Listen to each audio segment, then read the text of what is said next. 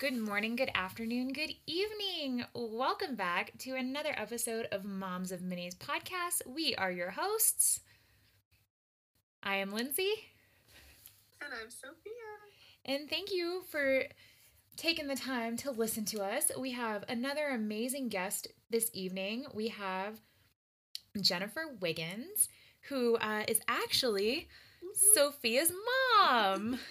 So we're going to have her for. We're doing great. How are you? To be my mom. We're gonna have her for actually a couple episodes, so hope you enjoy them. Because we have been wanting to talk to her for a very long time. Schedules finally aligned, so we are very, very excited to have her. Well, I'm thrilled to be here. So Yay. cool. Yay! We appreciate you taking the time. No problem. So, as always, we have to start with self-care. So, Sophia, what is your self-care this week? Well, my self-care this week actually happened like an hour or two ago. And sorry for my voice today, and I've got the sniffles. But yeah, we took a little family hike in a little state park near our house. So, finally getting some outdoor exercise is my self-care. What about you, Lindsay? So mine was pretty minimal, but sometimes it's like that. So we are recording on the day that daylight savings ended, which everyone knows is a really rough day for parents, especially. But by some miracle, my son slept actually an extra hour, so he did not wake up until 7. So for like 20 to 30 minutes, I just got to lay in bed and scroll TikTok, and it was very therapeutic and stupid, but it was so necessary. That's awesome. Oh, That's awesome. great. So, Miss Jen, what was your self-care this week? Well, I actually set a timer on my phone to go walk. And so I've just been walking around the playground. I'm an elementary school teacher. So we have a playground and a soccer field. So I did that twice this week. The other days, it was so dang windy and cold, I couldn't even make myself go outside. So the sunny days, I did go out and walk. That's so That's nice. fair. Yes. Yeah, that's awesome. Well, Mom, would you like to give us kind of a background of your current job, how you started out teaching, schooling, maybe whatever, how you got from there to here? Okay, well, I've been an elementary special ed teacher, I think for 24 of my 26 years. My first year teaching, I was a bilingual teacher. And then there was 1 year at some point that I was a first grade teacher. That was the year from hell. And the rest of the time, I've been elementary special ed, working with kids who have trouble reading and doing math. And, I just love it. It's been my life for my whole adult life. And I can't imagine doing anything different. It was kind of a roundabout way to get here. I originally wanted to be a history professor and decided to take a job because I didn't get into grad school. And so I decided to take a job that was quote unquote easy. And I thought teaching would be very easy. And I got hired on an alternative license if you were bilingual and had a degree to get hired in Texas. And so I did that for a while. And then I came back to New Mexico, and, I'm born and raised New Mexico, so living in Texas was just not my thing. And we came back to New Mexico, and I subbed for a teacher who had triplets, and she was out on maternity leave. And yeah, poor lady. She was a special ed teacher, and so she was out for I think I was long-term subbing for her for about 2 months. And then she decided not to come back. And so they just kept me there the rest of the year. And then from then on, I wanted to be a special ed teacher. I knew that was my calling. That's where I needed to be. So had to go back and get my master's and got certified. And that's been what I've doing my whole adult life. So that's amazing. I mean, it definitely takes a very dedicated person to do what you do. Like a very compassionate, very patient, very passionate person. Like, thanks. oh, that's next level. And that poor woman with her triplets. I don't blame her for not returning. Yeah, I always felt so bad for her. I was like, triplets, my God, that would be unreal. Yeah. Yeah, I don't blame her for not wanting to go back. Yeah. Although maybe going back would have been an escape. Who knows? Yeah. So you kind of went over it that you were going for another field and then just kind of stumbled into your current field. But so what was your education like prior to that? Since you were going to be a history professor, is what your initial goal was. Yeah, so my bachelor's is I double majored in history and Spanish, and I always wanted to learn Spanish, so I took a lot of classes, lived in Mexico for one summer, and really tried to become as bilingual as you can as an adult. It's never going to be easy, and that was my goal. And I always have the funniest story because my first day of teaching, I was hired on a Friday and school started Monday, the very next Monday. And up to that point, I had no teaching experience. I had babysat a lot. I had done a crash course in the summer of how to become a teacher. And I was there at school 6 o'clock a.m. And before I knew it, the kids were there. We spent a whole day. I walked them out to the bus. And as I walked back into my classroom, it hit me that that's what I was going to do the rest of my life. So I was lucky that I found that early on. And I realized that, the skills that I had would be perfectly suited to be a teacher. And, that was it. That's so sweet. Oh, thanks. Well, and I'm sure it's changed in more ways than not over the past 25 years. Yeah. You say, I mean, obviously you just survived teaching virtually through COVID and so many other things you've had to go through, but do you think over the years, I don't know if maybe just more specifically the special ed realm has changed for the better or for worse? What would you say? I think it's definitely changed for the better. We know so much more now about how our brains work and about how we learn. And I feel like there's an expectation for all kids to succeed that there used to not be. When I first started in special ed, it was always that like, oh, but the special ed kids can't do that. Oh, but they're special ed, they can't do that. And I never had that attitude. I always thought, they're just like everyone else. They want the same things everyone else does. And, I just always had that belief that everybody could learn. And so, it's just been, and even just the last few years with what we were learning now about trauma and, how to deal with trauma, how to help all sorts of emotional things. We do a lot of social emotional learning in the schools now. And I just feel like, we just know so much more than we did back then.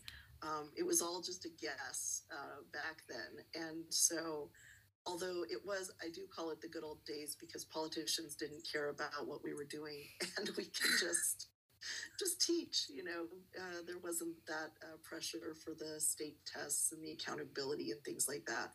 But kids are still kids. They are fun. They like to have a good time, so they make it enjoyable. I can't imagine having to spend my day with adults, just adults, It would be so boring, awesome. Like working in an office. Yeah. Right. Well, I guess to kind of go back to, your experience during COVID, what did that look like for you? Mm-hmm. Oh man. Luckily our district was pretty tech savvy already. We have some pretty amazing tech people. Sophia's 5th grade teacher is now she's our tech person for the district and trains teachers to use technology. And that had happened before the pandemic. And so we were, of anybody, we were the best poised to move into that, virtual space. It was hard. It was literally the hardest thing I've ever done professionally, but it was a pleasure. I had some advantages because as a special ed teacher, I usually work with kids throughout a few grade levels, so usually like 3rd, 4th, and 5th. So I had relationships with parents because I'd known them for years. And actually some of my kids, because of the way things had worked, I'd been with them since kindergarten. And so having that relationship with them and their families really, really helped. It was hard, but we did our best to keep the kids safe and keep them learning. And, I learned so much. And, it's just amazing when I look back what we did. It's just kind of wild. And actually the online stuff wasn't quite as hard as the teaching in a mask and trying to keep everybody 6 feet apart. That was harder than the virtual stuff because, it was hard. It was hard. Yeah. I'm sure. I mean, even when my daycare first opened in January, there was still the mask mandate. And, trying to keep a mask on a 2-year-old was a nightmare. I can just imagine, if there's a kid who had some kind of sensory issue or, something like that, really. Yeah. And I mean, my very first day that we had the kids there in their mask, I look over and one of my kids had poked a hole in her mask with her pencil. And I was like, "What are you doing?" She goes, "I couldn't breathe." I was like, "No, you just defeated the whole purpose of the mask." I mean, fair. I mean, That's so funny. Oh my gosh. It was funny, but it was great because we had that, it was like, well, if you want to be here, you have to wear the mask. Otherwise, you're going to be back at home online again. And they were like, "Oh, God, no." So that was a pretty good incentive for the kids. Right. So how many kids do you typically have in your class? So I usually have between 20 and 30 kids on my caseload. I don't see them all at the same time. The way we do it in my district is I see kids for math intervention and reading intervention depending on their needs. And so it's like not the same kids at the same time. So I'll see the 3rd graders for reading, and then I'll see the 4th graders for reading, and then the 5th graders, and it kind of cycle in and out throughout the day of the kids that I see. Okay. Yeah. So you talked about all of the really good steps we've kind of made when it comes to, understanding the brain and trauma responses and everything. Mm-hmm. But there's also this huge influx of diagnosing kids with all sorts of things. I know even on TikTok and stuff, Lindsey, I don't know if you get this too, but they have targeted ads towards you, and constantly 24/7 I'm getting ADHD meds. I'm not seeing those, but I do, just from my own experience, I remember when I was in elementary school, it was everyone was being diagnosed with ADHD or ADD. Like everybody I Mm-hmm. knew. And I even remember like as a kid thinking like there's no way this many people like have this issue. Like Right. I personally know people who do have like ADD and ADHD. And I was comparing these people I knew to like these other people being diagnosed, and I was kind of like, things kind of aren't like adding up here. Like, some people seem way more severe and like way more in need of this medication and like these kind of interventions rather than Mhm. like, maybe a kid's a little too rambunctious or Yeah. something like Yeah. that. Well, and the difficulty with things like ADHD and even autism diagnoses, there's not a medical test that proves or disproves that. So it's based on observations, it's based on checklists that your teachers will complete, your parents will complete, and it also has to do a lot with the doctor. I've had, over the course of my career, I've had doctors who refuse to give ADHD diagnoses, and then some that give them out like candy. So it's just really variable. The same with autism diagnoses. We are seeing just a huge number. And what has happened recently is there's become a financial incentive for people. You'll see these private companies that will provide a diagnosis, and then they also conveniently will provide the therapy that they're recommending. So they will say, yes, your child is autistic and he needs occupational therapy and he needs speech therapy. And by the way, we have those at our office and we can bill your insurance for them. That's not to say that some of them aren't valid, and they are catching some kids who really do need those, the diagnosis.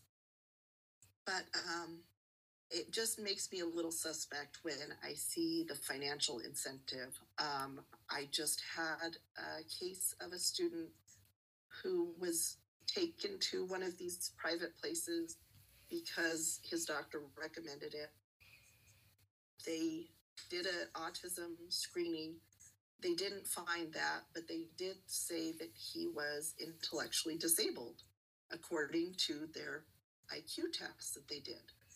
So the parent brings that to us and is very concerned because they're telling this parent that her child will never be independent. He will never hold a job. And by the way, he also needs all the speech therapy and OT and PT that they provide. And so the parent brought that to us, and we had our diagnostician look at it. Well, the IQ test wasn't even done completely. They didn't do all the components to it. And the student was wearing glasses that he has had since kindergarten. He's a fourth grader. They never did a vision check. And so when we did everything that we needed to do, because we're a public school and we have to follow the rules, we couldn't move forward until he had an updated vision screening. So, these private places, even though they can do things a little quicker than public school, they're not always the best. Right. And so, you just kind of have to look at it with a little bit of skepticism. Well, especially when they also offer the therapies and, they're billing your insurance for it. Well, how awful for the child too, because it's like suddenly you're being told like, you're never going to be on your own. You're always going to be dependent, and you're already not being set up for success. Like that's awful and so much pressure. Yeah, it's not doing the student any good, and it was not accurate. It's not, this isn't a kid who's going to be dependent on his family the rest of his life. He's got a lot of skills. So yeah, we completely disagreed with that. So I know there's always people that, blame X, Y, or Z on, this specific juice causes kids to have autism or something. I mean, do you think there are legitimate environmental factors or anything that's like causing, neurodivergency upticks, or do you over the years, do you really just see the same percentage on your caseload? Or well, this is probably one of those unpopular opinions, but I'm going to share it. Lay it on us. I'm going to lay it on you. I think our dependence on screens, specifically the games, are impacting students' ability to communicate and their attention spans. It is teaching kids not to be able to pay attention, and it's replacing communication. And so we're seeing kids who are literally being raised on phones or on tablets, and it is devastating to their skill set. And so it's gotten worse because our dependence on this has gotten worse. Our usage is much higher. And so, I know you two personally have had friends that really depend on those screens. And I'm not saying you can't have some. right. There's been times when I'm hanging out with Ellie that I'll show her a little video on my phone. But most of the time, kids need interactions. They need to play. They need to touch things. They need to move them. They need to move their bodies.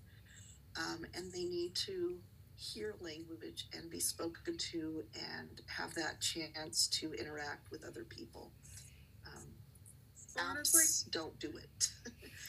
Well, that's what I was going to say. It's like the type of screens is different. Like, I mean, we grew up watching like a lot of TV, I think, and that didn't affect my attention span at all until I started really getting on social media and really using it, because it's made to be addictive, and got addicted and still probably am addicted to it today. And it's just like, it's so different. You hear all the like screen time buzzwords and how that's like so, awful. But there are like, good screens sometimes, but it's just, you have to like remember, like, when you consider like the good old days, think about what you were watching then and like what your parents were. And, it's not like we'd get home and our parents would be on their phones completely ignoring us, like they were doing like household chores or watching the news or educating themselves. Like it's just so different with the screens now versus then, Well, and I think with like communication based, screens and technology specifically, like that's very detrimental. I mean, if you think of like the case of cyberbullying, like kids are saying things on the internet that they would never say to somebody in person. And, they don't know how to communicate with each other. And, I've personally witnessed it. Or, kids don't know how to behave without being distracted. Like specifically by a screen. I mean, I can think of one instance in particular where I went out to dinner with a friend, and I didn't have a kid at the time. And, of course you're the perfect parent when you don't have a kid. Obviously. So, I thinking back, I'm kind of like, well, maybe I judged a little harshly, but, I'm eating dinner with my friend, and she has her 2 kids and her husband, and her kids were definitely old enough to be, seated at a table at a restaurant and eating food. And they were both just throwing epic temper tantrums until they got their tablets. And then they wouldn't eat. They just wanted their tablets. And then mom and dad were literally sitting on their phones like zombies. And I'm just sitting there like, why did you invite me to dinner? Like, I don't understand why I'm here. Yeah. And well, and that's what is happening with behavior. Kids are having to up the ante just to get some attention, to get their parents off of their phones. And so it's not just the kids being in front of the phones, it's the parents too. And, so they're just, it it is it creates that is it dopamine release, Yeah. like a drug. So it's the exact same reaction to somebody doing a drug, getting that pleasure center activated, and then withdrawing. So taking the tablets away from the kid is inducing a withdrawal response in the brain. And it literally is like a drug. And so if you think about, would you ever give your kids cocaine or heroin? Oh my God, no, never. But the phones and the screens, the tablets, they're having the same reaction in our brains and in the kids' brains. And it's dangerous. It seriously is dangerous. And, we see things at school. We see kids who have explosive behaviors, and that is new. We haven't seen that before. And it correlates directly to the increase in the use of screen time for kids. So bravo to you too, because I know you don't depend on it very often. I know your kids are, playing and interacting and living in the real world. And I'm glad you're bucking that trend. It's difficult, but it's necessary because it's a convenient babysitter. And that's what it is. People use it just to occupy their kids so they don't have to parent, Yeah. And I mean, Sophia and I have both talked about we've both talked about how, it's like, it's a good tool for when you need to take a shower or you need to, do something quick. But, I don't think either of us are like, let me plop you in front of the TV for 4 hours while I scroll on my phone for 4 hours. And, I agree that I'm sure that does really play into, the increase in autism diagnoses or, spectrum diagnoses, just because kids can't read social cues because there are no social cues on the internet. You can't read inflections from a text or, Twitter or whatever. Yeah, that's true. Well, and we went out to dinner on Halloween night, and we took Ellie, and like you were saying, the perfect parent. I always swore up and down I would never have like a video going at dinner time or something. We didn't even order our drinks, and Ellie was just like bouncing off the wall, and she wasn't being like annoying or anything, but we just wanted to sit. Neither of us wanted to chase her around the restaurant. And so we put on Miss Rachel on our phones, and we did that. We've done that 2 or 3 times now where we'll be at restaurants. And there was this little girl at the table next to us who was probably older 2, maybe younger 3, and she was perfect. I was just like, how is she? She just sat there so perfect, observing. She was really interested in Ellie. She was watching her, and her parents were scrolling on their phones while she was behaving perfectly. And I was like, you have a gift of a toddler who's relaxed and just drinking her little drink, and you're just totally ignoring her. It just blew my mind. I was like, what? Well, and it's all modeled. It's just so sad. It's all modeled behavior, right? If mom and dad don't communicate with each other in person, how is kids supposed to know, oh, this is normal human interaction is talking face to face versus look at this meme I just sent you. I know. It's crazy. Well, and I think that's a good way to segue into kind of how you value, communication with toddlers, and how communication kind of correlates to behavior, because, Lindsey and I are still learning, and we'd love to hear your experience on it, because we need it, Well, so they say that communication is behavior and behavior is communication. So, if you think back to your very first, consequence or behavior issue you've seen with your kid, it probably has to do with like them not getting what they need or them not being able to communicate to you what they need. So, when you get that, night of crying or them, just screaming and you not understanding what it is, that's, that breakdown in the communication there. So it might be, seen as bad behavior, but really all it is there's not, they don't have a way to communicate, and you're not understanding what they're trying to tell you or what is wrong. So, it's a little bit of a breakdown.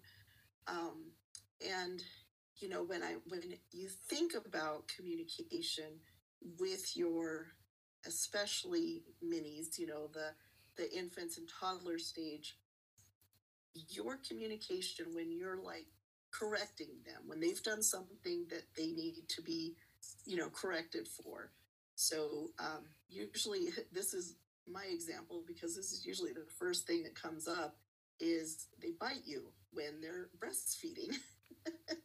And I know this came up with Ellie, and when Sophia would tell her no, she just laughed because she had no idea what the word no meant, and so she, didn't understand. It was that breakdown in communication. And with the toddlers, I've seen that kind of gentle parent movement where people want to explain and talk to their toddler about why their behavior choices aren't appropriate at this time. And I always caution people because the communication, when you're correcting them, your communication with them needs to be at about the same level of communication that they're able to do. So if your 9-month-old can't carry on a conversation, you can't correct them in a big, long conversation. So a 9-month-old might be able to understand a sign, like stop or, no, don't, look up some of those sign language signs.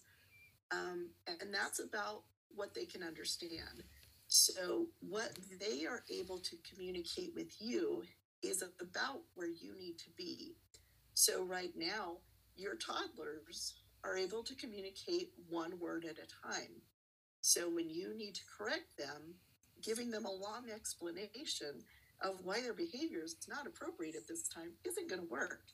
So your best bet is to say something like, no, stop, because that's the way they're able to communicate with just a few words.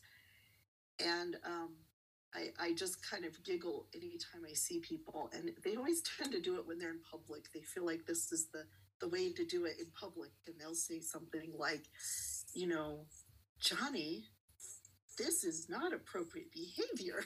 And I just giggle because I'm like, Johnny has no idea what you're saying right now. And, I always caution people to look at their attention, because when Johnny throws his drink on the floor at the restaurant and mom sits down and talks to him for 10 minutes, he just realized, wow, I threw my drink on the floor and mom sat and talked to me for 10 minutes. He doesn't understand that she was trying to, scold him. And so you always have to be careful with what you pay attention to, because the more attention you pay to something, the more you'll see it. So I always say it's like a plant that gets watered, and your babies and toddlers and young kids do not care whether it's negative or positive attention. They're happy to have the attention. And so, the longer you spend during the times that they're not doing what they're supposed to, that is actually reinforcing that behavior. And it's not reinforcing it in a good way because, they're like, oh, wow, that just got me mom's undivided attention for a long time.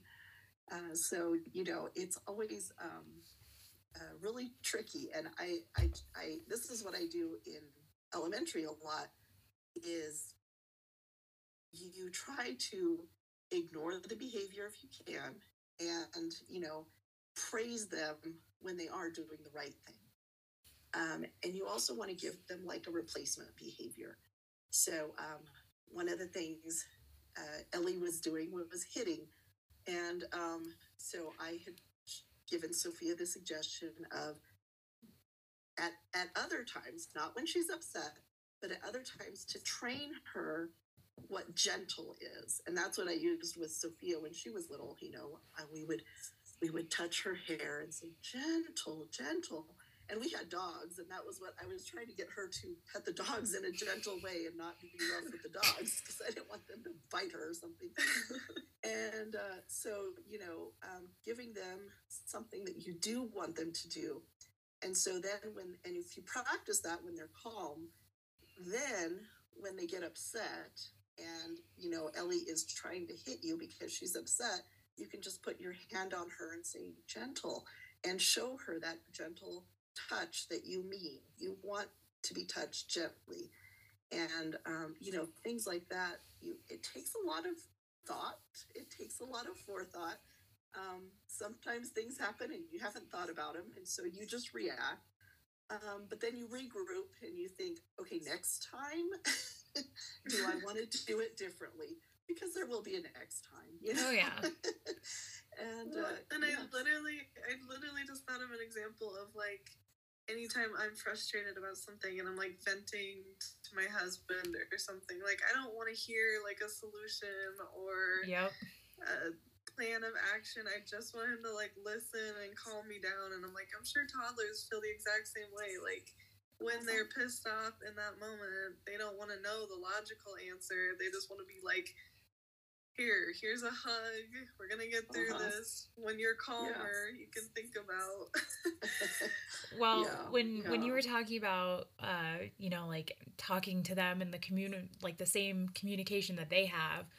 So, just this evening, I was putting my son for the bath, and I had taken off his diaper, and in like the 2 seconds his diaper was off, he like peed on my floor, and I said no, and he like immediately stopped like midstream, and then he like started crying, and I was like, oh, it's okay, buddy, like I was like, I'm not mad, I'm just surprised.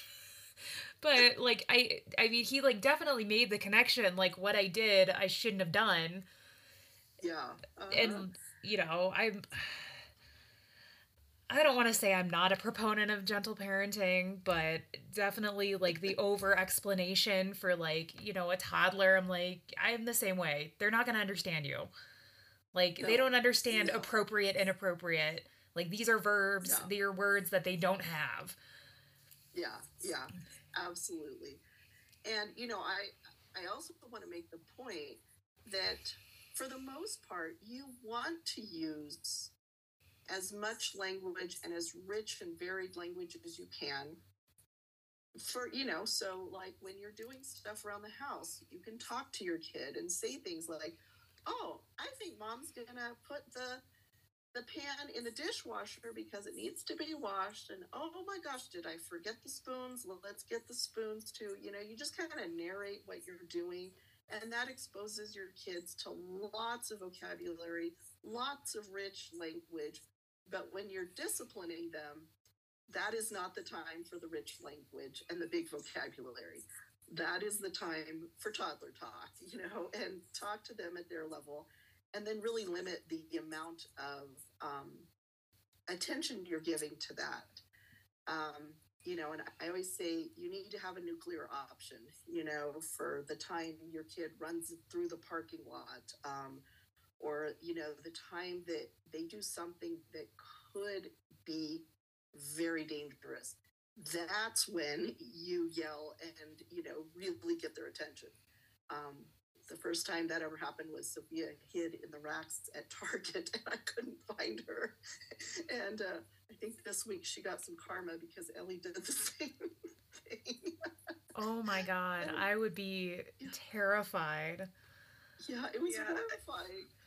This this week I think I was in the kitchen doing something, and it was that like dreaded, like I couldn't hear anything, and I was like, something's wrong. It's too quiet. It's too quiet. And so like I had watched this like TikTok forever ago, and it was like, if your kid is missing, you need to go look first in the places like where they could drown, or oh like, my god, you have a pool. Well, like if you have like a pool or something and you can't find your kid, like you need to go to the pool first and make sure they're not there. So I was like, the toilet. I don't know why. I was like, she's gonna drown in the toilet. New so fear unlocked. Into the bathroom. Yeah, I like sprinted into the bathroom trying to find her, and I was like, okay, she's not there, and I ran into her room, and like Lindsay and my mom know that we do not have a huge house. There's like 4 rooms total, and I ran in all of them and gave like a triple look, and I couldn't find her anywhere, and she had like hid behind her little like her closet door that's kind of like accordion door. She hid in the nook and she was all peeking out like, oh my god. I was like, you just gave me a heart attack.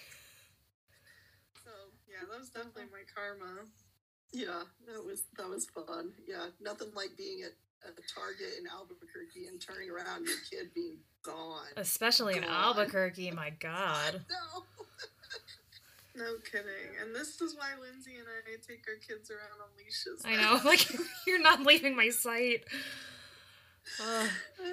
So true, so true. So I will leave you with one final question. What do you find most rewarding about what you do? I think every teacher knows that light bulb moment when a kid gets something that they haven't been able to get or they haven't been able to do, and it's just the best thing in the world to see that. And that's my favorite part of being a teacher. Yeah, that's awesome. That like warms my heart. I also wanted to ask, I know there's a lot of parents who their kid might be on an IEP, or what's the like alternative, like 504. What is it called? 504 plan. Mm-hmm. Okay. Yeah. So, I know there's some parents that feel like their kids aren't getting their needs met through those plans, or they don't even get like their needs expressed in the plans. Like, what would you recommend to parents who, you know, their schools might not be helpful in that? What would you recommend them to do? Well, the first and most important thing is really get to know the people that are working with your kid. That's your classroom teacher and your special ed teacher. They are the ones who are there every day working with your student, and they're going to be your best sources of info, your best advocates for the kid. And if, you know, I would always caution to deal with them first and really try to build a relationship with them, and trust them to be the professionals as well. If you really feel like that's not happening, there's several different options. You know, trying a different school, you know, trying a different school district, if that's even possible. And then there's like, New Mexico has an office of the ombudsman, which is a special advocate for parents whose students are in special ed. And that is a really cool avenue. It's a brand new office. This is the first school year that we've passed that information out. But that's a good place to go if you have already tried with the teacher, the case manager, which is a special ed person, and then, you know, didn't get anywhere. It's never a good idea to jump to the principal and over their heads without Yeah. talking to the teachers first. But yeah, just building that relationship and knowing, trusting that they're doing what's right for your kid. And then if that doesn't work, then there's other avenues to go through. But yeah, I always say, you've really gotta get to know the people that are working with your kid. So and understand too that sometimes the teachers are doing their damnedest and they just are working with what they have to work with. We're overwhelmed and we're humans too. So, Right. you also have to understand that teachers have many more kids to take care of than just yours. So, Yeah. it's not the easiest thing, but, I always try to look at it as a partnership, Mm-hmm. and you want to build that partnership, not destroy it. Right. Well, and the last thing I wanted to talk about, Lindsey, I don't know if you've ever heard of this, but have you heard of the gifted kid syndrome? I mean, I know there was like an enrichment gifted program when I was in school, but I don't know much about it past that, other than it existed. I was clearly not a gifted kid. Oh my god. Don't even say that. But my type A self was a gifted kid, and it's really funny because special ed teachers teach gifted and special ed, and it's so funny because all the kids that I was in gifted with, like, had these, like, we were gonna be like the president, like age like 25 somehow, that was gonna happen, and like we were gonna be the best and do all these amazing things. And then we like got out of high school and like burnt out so quick and like either joined the military and dropped out of college and like work at a dispensary. Yeah, like who knows? But it was just like that track we had for ourselves did not happen. And I think you're seeing the same things, Mom. I didn't know if you wanted to talk about that and what you've even seen in me or your other gifted kids. Well, and I think that kind of gifted kid mentality is when they're very successful in elementary school and things just come easily to them. Mm-hmm. So if you're a very bright kid and things come easy to you, you may not really know how to study. You may not know how it is to struggle academically. And so when you do come across something that is challenging, what usually happens is you give up and you don't try, or you just really are like lost. I am also a former gifted kid, and I will tell you my biggest example, because when I graduated high school, I wanted to be a lawyer. That was what my parents wanted me to be. Yeah, there you go, Lindsey too. And I almost went to law school. Oh man, thank goodness you didn't. Yeah, no, I'm glad I didn't. Yeah, me too. And I had taken a Latin class my freshman year of college, thinking that'll benefit me in law school that I would go to. Hey, someday. Nate took Latin too. You guys can brush up. Well, we'll see if his experience was like mine, because I'd had 4 years of Spanish in high school, and I didn't think Latin would be that hard.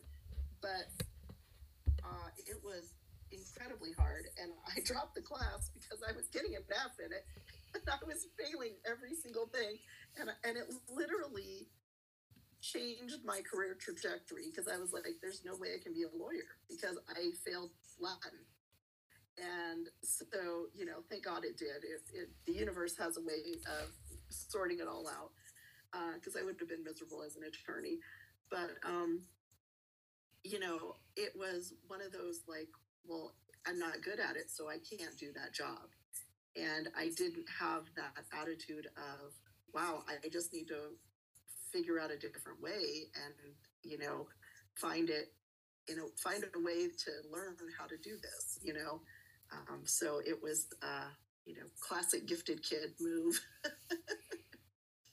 So yeah, it's one of those things. I think labeling it as gifted kind of makes it it adds pressure to the kid that doesn't need to be there. And especially for girls, I think it could be very detrimental because it kind of leads to some perfectionist tendencies. And we've also seen a very high correlation of eating disorders with gifted kids and gifted girls especially. And it's just not something that I feel like needs to be put on a young kid. I mean, we're all gifted in many ways. Everybody has skills that they are good at something. And I think instead it's more beneficial to look at that growth mindset of, I might not be good at this, but what can I do to get better at it? And to, build up that resiliency and the determination. And, that's where I really focus with my students is that growth mindset of, I might not be good at it yet. What can I do to become better at it? Instead of giving up, that's not an option.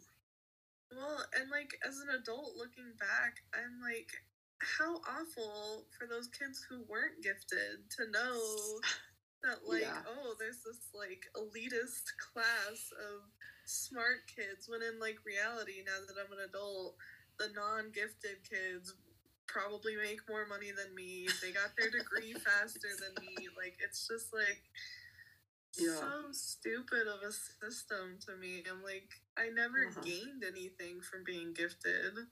If anything, it was just detrimental. Yeah, I totally get that. And, it can create a lot of issues. It's really funny because I found out later in life that I was gifted by the exact number I needed to be considered gifted. That's what I tested at.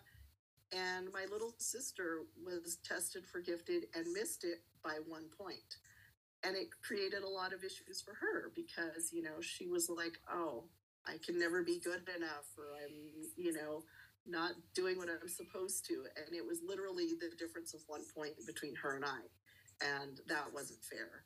And it created a negative dynamic in our family for sure. Yeah.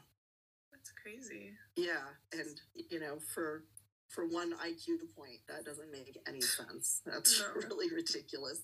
That's so stupid. Yeah. So the gifted program still exists? Is it still a thing? Yes. It is still a thing. Unfortunately, New Mexico has it under the umbrella of special education, and there's an IEP for gifted, which is weird. I think we're the only the second state in the whole country that does it that way. And it literally is usually for kids in middle class and upper class families, teacher kids. There's a lot of teacher kids in the gifted program. Go figure. And it really doesn't, I feel like it's not, this is my personal opinion, probably a very unpopular one, but I don't feel like it helps kids. I think most general ed teachers are more than capable of accommodating kids who might be early to finish work, who need extra enrichment. The classroom teachers can do that without any problem. It doesn't need to be something separate. That's my unpopular opinion. Well, I was never officially a gifted kid, but I mean, when I was in high school, there were definitely subjects that I excelled at. And, I kind of just did it on my own. Like I didn't graduate early, but I started college when I was a junior in high school. And Awesome. I mean, that was just like my own determination. Like no one was pushing me that way. I was just like, well, I've already finished this. If I continue taking these classes, I'm going to be done early. May as well just go to college. That's awesome. Yeah. So because of that, I graduated college early. I did it in, I think, 3 years instead of 4. Although I think the average in New Mexico now is like 6. Yeah. That's so funny. And it's very, I often say, I don't know who decided that 18 was the age that you could be making all these decisions for the rest of your life. I mean, literally nobody is as dumb as they are when they are 18. I agree with that. I agree with that. I definitely made some questionable choices at 18. Oh yeah, we all did. Yep. And they've done studies now. They've proven that our brains, our frontal lobes, still are developing through our 20s. It's just a difficult time for anybody to be making these lifelong decisions that, I know very few people who went to college at 18, got a degree, and work in that field. It's very rare. Yeah. Yeah. Well, thank you so much for all your amazing wisdom. Yes, this is a great conversation. We've been wanting to have you on for a long time, so I'm glad the stars aligned. Yes, and everything worked out. And that my awesome. Technical difficulties at the beginning were resolved. Yes. Well, and I think this episode comes out the week before Thanksgiving, right, Lindsey? Yes, it will come out the week before Thanksgiving. So we are going to be taking that week off to spend with our families and loved ones, and we encourage you guys to do the same. But it gives you a chance to catch up on all of our episodes, re-listen to some good ones. Well, I mean, they're all good, but re-listen to them. But, we thank you for, listening to us. We really feel blessed and lucky that anyone cares what we have to say. But, thank you for listening, and, happy Thanksgiving, if that's what you celebrate, or just enjoy the day off. Enjoy the federal holiday. Yeah. Exactly. That's what I'm saying. And well, thanks for having me, girls. It was a pleasure. Thank you so thanks much. For coming on. No problem. And follow us on social media, Instagram at Moms of Minis, Moms of Minis on Facebook, momsofminispod@gmail.com. Please interact with us so we can tell you how to get your merch, because we've just been sitting on it and we want to, get it out to the masses. So let us know that you want it. And we will have an update on our Moms of Minis sponsored toy drive coming up soon as well. So look out for that, and keep listening, stay safe, stay blessed, and have a wonderful and happy Thanksgiving. Thanks, guys.